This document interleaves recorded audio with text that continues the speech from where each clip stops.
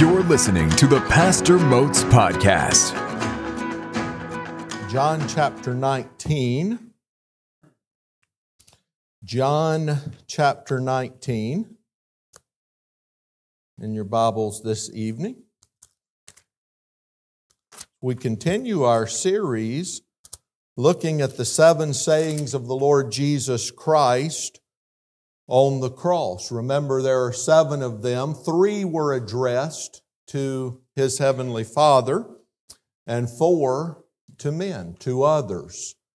And we began a couple of months ago, the beginning of the year, and we're looking at each one of these sayings, taking a month on each one.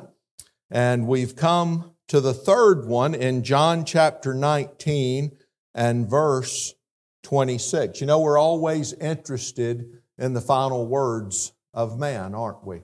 But all final words pale in comparison to the words of the Lord Jesus Christ on the cross of Calvary. We summarize the first one as pardon, because in Luke chapter 23, verse 34, we read this, "Then said Jesus, Father, forgive them, for they know not what they do." And the Lord Jesus petitioned His Father for the forgiveness of His enemies. I want to tell you, that's powerful, isn't it?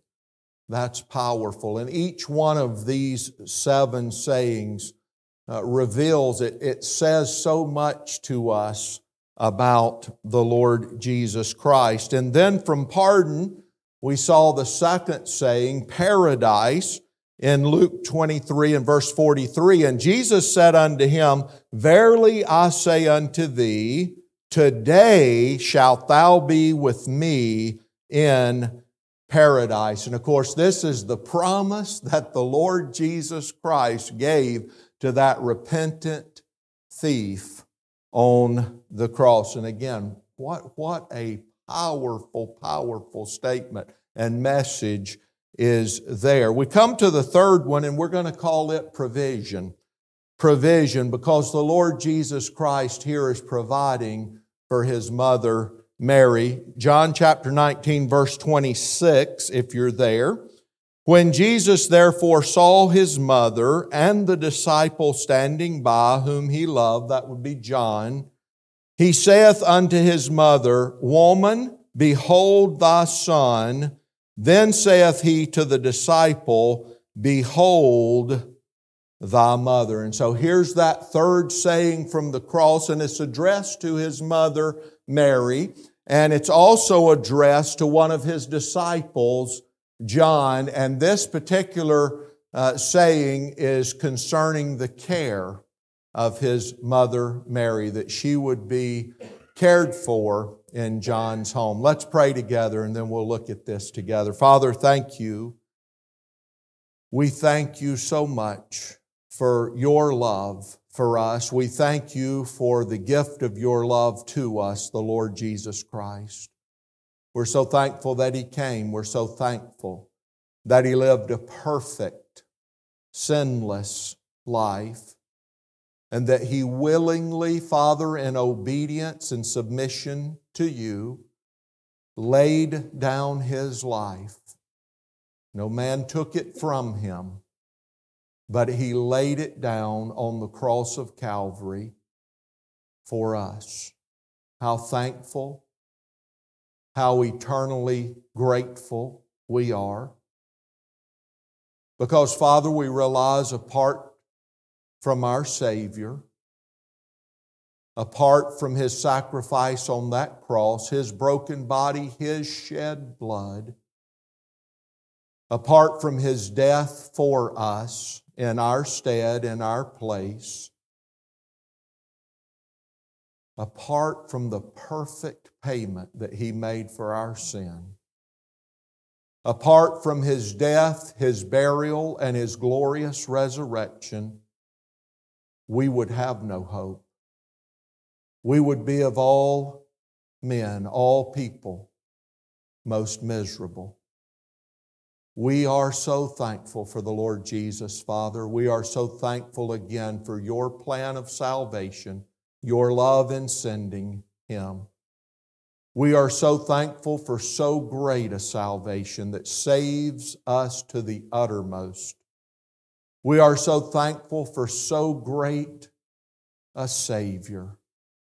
We are so thankful for eternal life. We are so thankful for the Word of God, the Spirit of God. We are so thankful for the opportunity to serve You down here.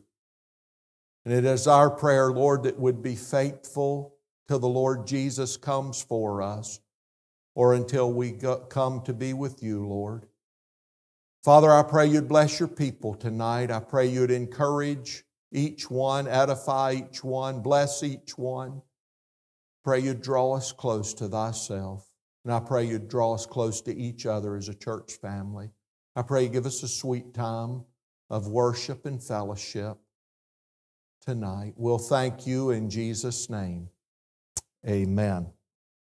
I want you to consider with me, first of all, the selflessness of this saying. Because you know what? As I studied this, I realized the first three of these 7 sayings, the Lord Jesus Christ is meeting the needs of others. Think about that. Now, the Lord Jesus is on the cross suffering as no one has ever suffered before. And yet His first 3 sayings are all to meet the needs of others. The first saying was to provide forgiveness, was asking the Father for forgiveness, for pardon for those crucifying Him and for His enemies, if you will. The second saying was to meet the need of the thief on the cross, his need for salvation, for forgiveness, and for redemption.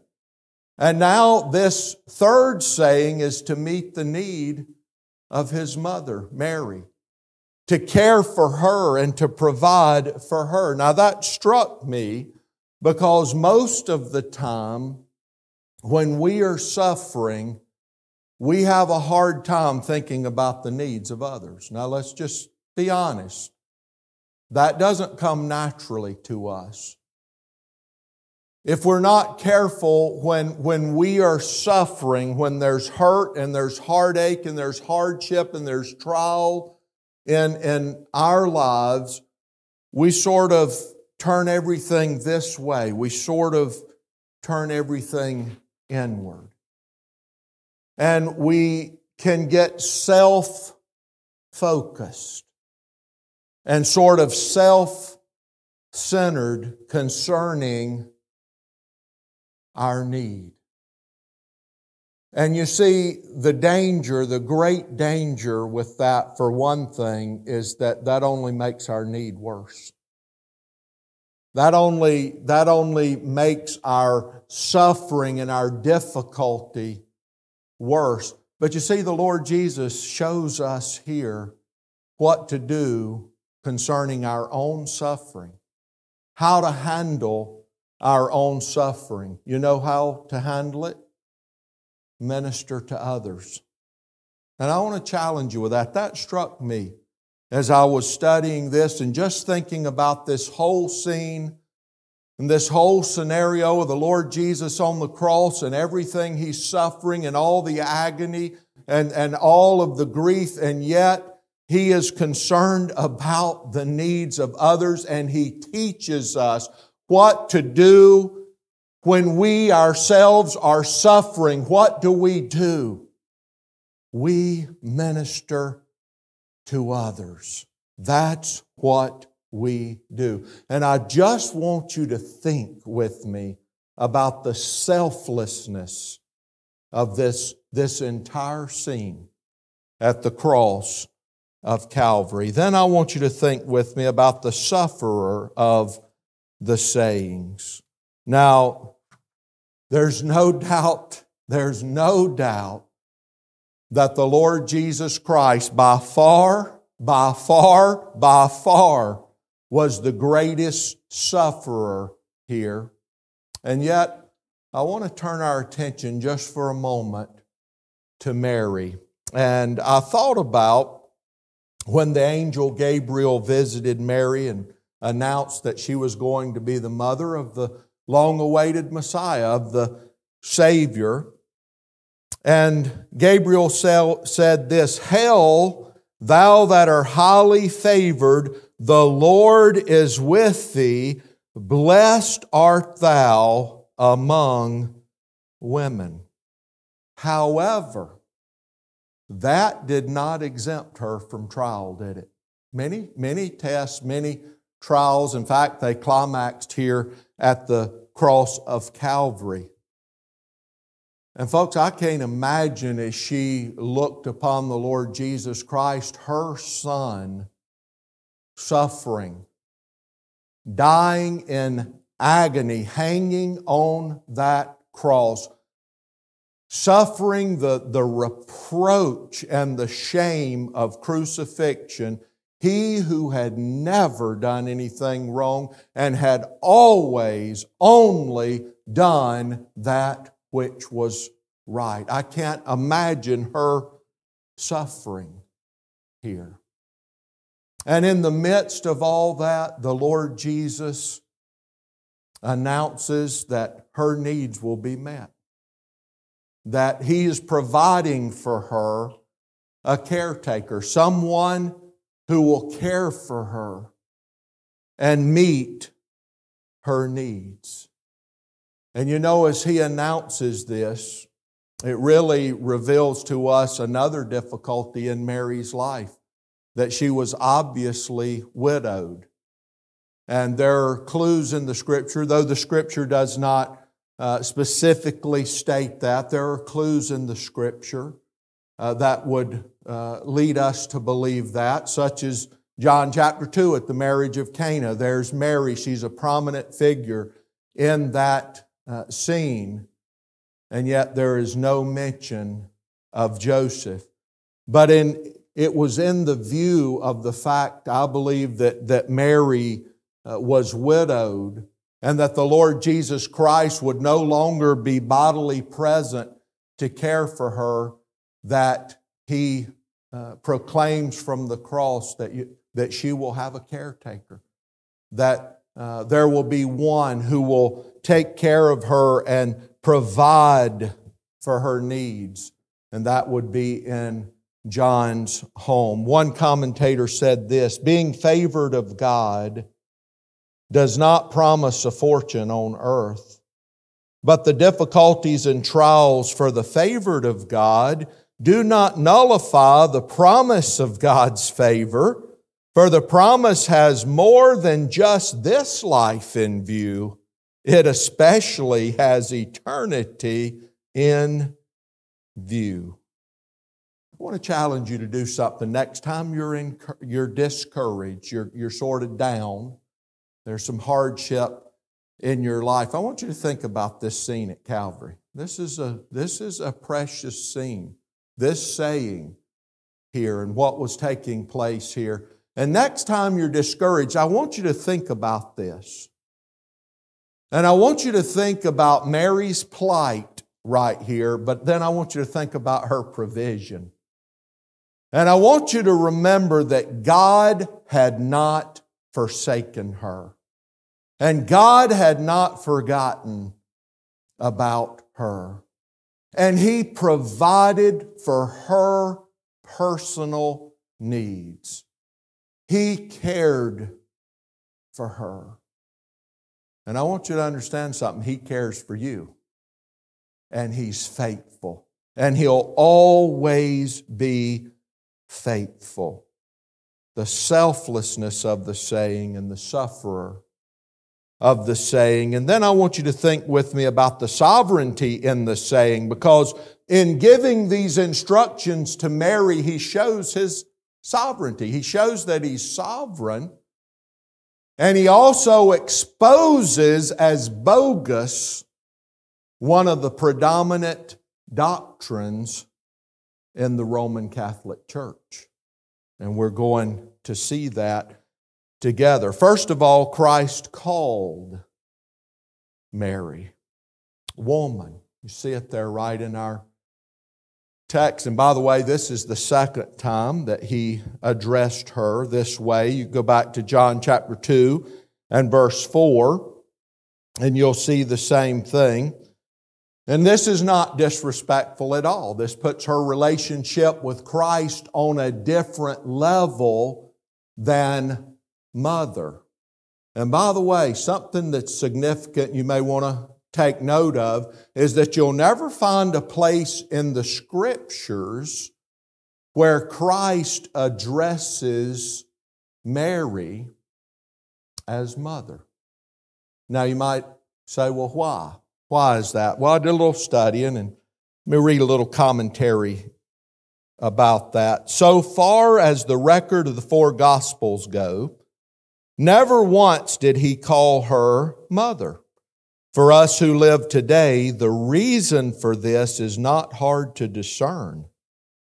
Looking down the centuries with his omniscient foresight and seeing the awful system of Mariolatry so soon to be erected, he refrained from using a word which would in any wise countenance this idolatry, the idolatry of rendering Mary the homage which is due alone her Son, the idolatry of worshiping her and praying to her as the mother of God. Now I want you to understand, Mary was the vessel through whom the Lord Jesus Christ was incarnated. And God chose her for that work. That is where it ends. That's where it ends. And Mary had to come to Jesus Christ as her Savior, not her Son, but the Son of God. And she had to come to Christ as her Savior the same way you had to. And the same way I did 38 years ago. Not only that, Christ commanded Mary. You see it there in the text. Woman, behold thy son. This was a command. Not disrespectful in any way. But Christ was saying to Mary, you are now, from this time forward, you are going to go and live with John, and John is going to care for you. Your needs will be met. He will care for you as a son cares for his mother. What does all this tell us? Well, it tells us that Christ was the one in charge here. See, this is important because there's a lot of false doctrine. But we need to study the Scripture, and it's clear that the Lord Jesus Christ is the one who is telling Mary what to do, not vice versa. The Lord Jesus Christ is the one who is providing for her. She is not providing for him. She is submitting to him. He is not submitting to her. The Lord Jesus is the sovereign. She is the subject. And we see that very clearly in this account. Listen, this idea that we're supposed to pray to Mary and because she somehow has some influence over the Lord Jesus Christ, that's heresy. That is a false doctrine, period. And there is not a shred of Scripture that alludes to that would lend itself to that would even remotely suggest that. By the way, it's significant that right before Pentecost, you see Mary, and she's praying with the saints. And the saints are not praying to her. She is praying with the saints, and she is among the saints. She is not above the saints. And you see that in Acts chapter 1, verse 14. Then think with me about the support in the saying. The end of verse 26, behold thy son. Verse 27, behold thy mother. And from that hour, that disciple took her unto his own home. Boy, this gives great support to the home, doesn't it? I mean, you think about it here. Christ's care for Mary amidst all of His suffering put such a priority on the home. Let me read a little more commentary to you. The Lord Jesus was dying as the Savior for sinners. He was engaged in the most momentous and the most stupendous undertaking that this earth ever has or ever will witness. Nevertheless, He does not overlook the responsibilities of natural ties. He fails not to make provision for her who, according to the flesh, was His mother. There is a lesson here which many need to take to heart in these days. No duty, not work, however important it may be, can excuse us from discharging the obligations of caring for those who have fleshly claims upon us. And this action by the Lord Jesus Christ on the cross of Calvary exhorts parents to care for their children, and it exhorts children to care for their parents. You know, Christ didn't neglect His spiritual duties in performing His domestic duties, did He? And by the way, He didn't neglect His domestic duties in performing His spiritual duties. He performed both spiritual and domestic duties perfectly. And then we see the service in the saying. Notice verse 27. Then saith He to the disciple, behold thy mother. And from that hour that disciple took her unto his own home. Now this is interesting, isn't it? I mean, assigning this duty to John, it sort of clues us into some things about serving the Lord Jesus Christ. First of all, think with me about the selected for the service. Who was selected for this service? Because the Lord Jesus had 4 half-brothers and at least 2 half-sisters, and we learned that from Matthew 13, verses 55 and 56. But He assigned John to take care of her, to care for her. And the question would be, well, why? Obviously, it's because John was much more devoted to the Lord Jesus Christ. And that's why he was the one selected for this service. By the way, the Lord's half-brothers did not believe on Him until after His resurrection. You find that in John chapter 7, verse 5, and Acts chapter 1, verse 14. So there would be much sweeter fellowship between John and Mary than Mary and her unsaved, unbelieving children. Here's the first requirement for service. You know what it is? Devotion to Christ. A call to service will always be rooted in a devotion to the Lord Jesus Christ. And then we see the submission to the service. Next part of verse 27, and from that hour, that disciple took her unto his own home. What does that tell us? John obeyed, and he obeyed immediately, because it says, from that hour. And by the way, that's the only kind of submission that's acceptable. We used to say to delay is to disobey, right? A delay in obedience is disobedience. And here's the last thing I want to mention tonight, the sacrifice for the service. You see, there'll always be sacrifice involved in serving the Lord. Always. You think that it was going to cost John something to take Mary into his home? and to care for her and to provide for all of her needs? Absolutely. But he did it without hesitation. And I believe he counted it a privilege, a great privilege, and a great joy to be selected by the Lord for that service. And that's the way you and I ought to look at it as well. If we're afraid of sacrifice, we're never going to do much for the Lord. That's the truth. We'll never do much for the Lord. But if we're willing to sacrifice, if we're willing to pay the price, there will always be a place of service in the Lord's vineyard. Always.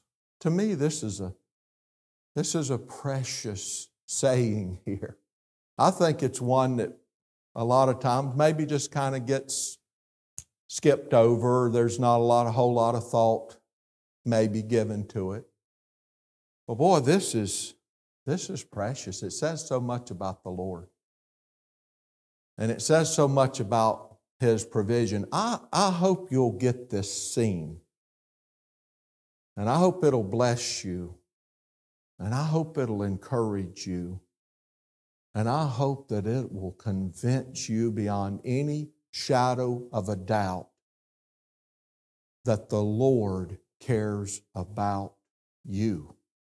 And He cares about your personal needs. David said it well, I have been young and now am old, yet have I not seen the righteous forsaken, nor his seed begging bread. He is ever merciful and lendeth, and his seed is blessed. His seed is blessed. Thank you, Lord. Thank you for your goodness. Thank you for your grace that's greater than all of our sin. Thank you for the forgiveness, Heavenly Father, we have through our Lord Jesus Christ. Thank you for pardon. Thank you for salvation so rich, so great, so eternal, so free. Thank you for your love for us. Thank you for Calvary. Thank you for salvation. Thank you for your church. Thank you for your precious people.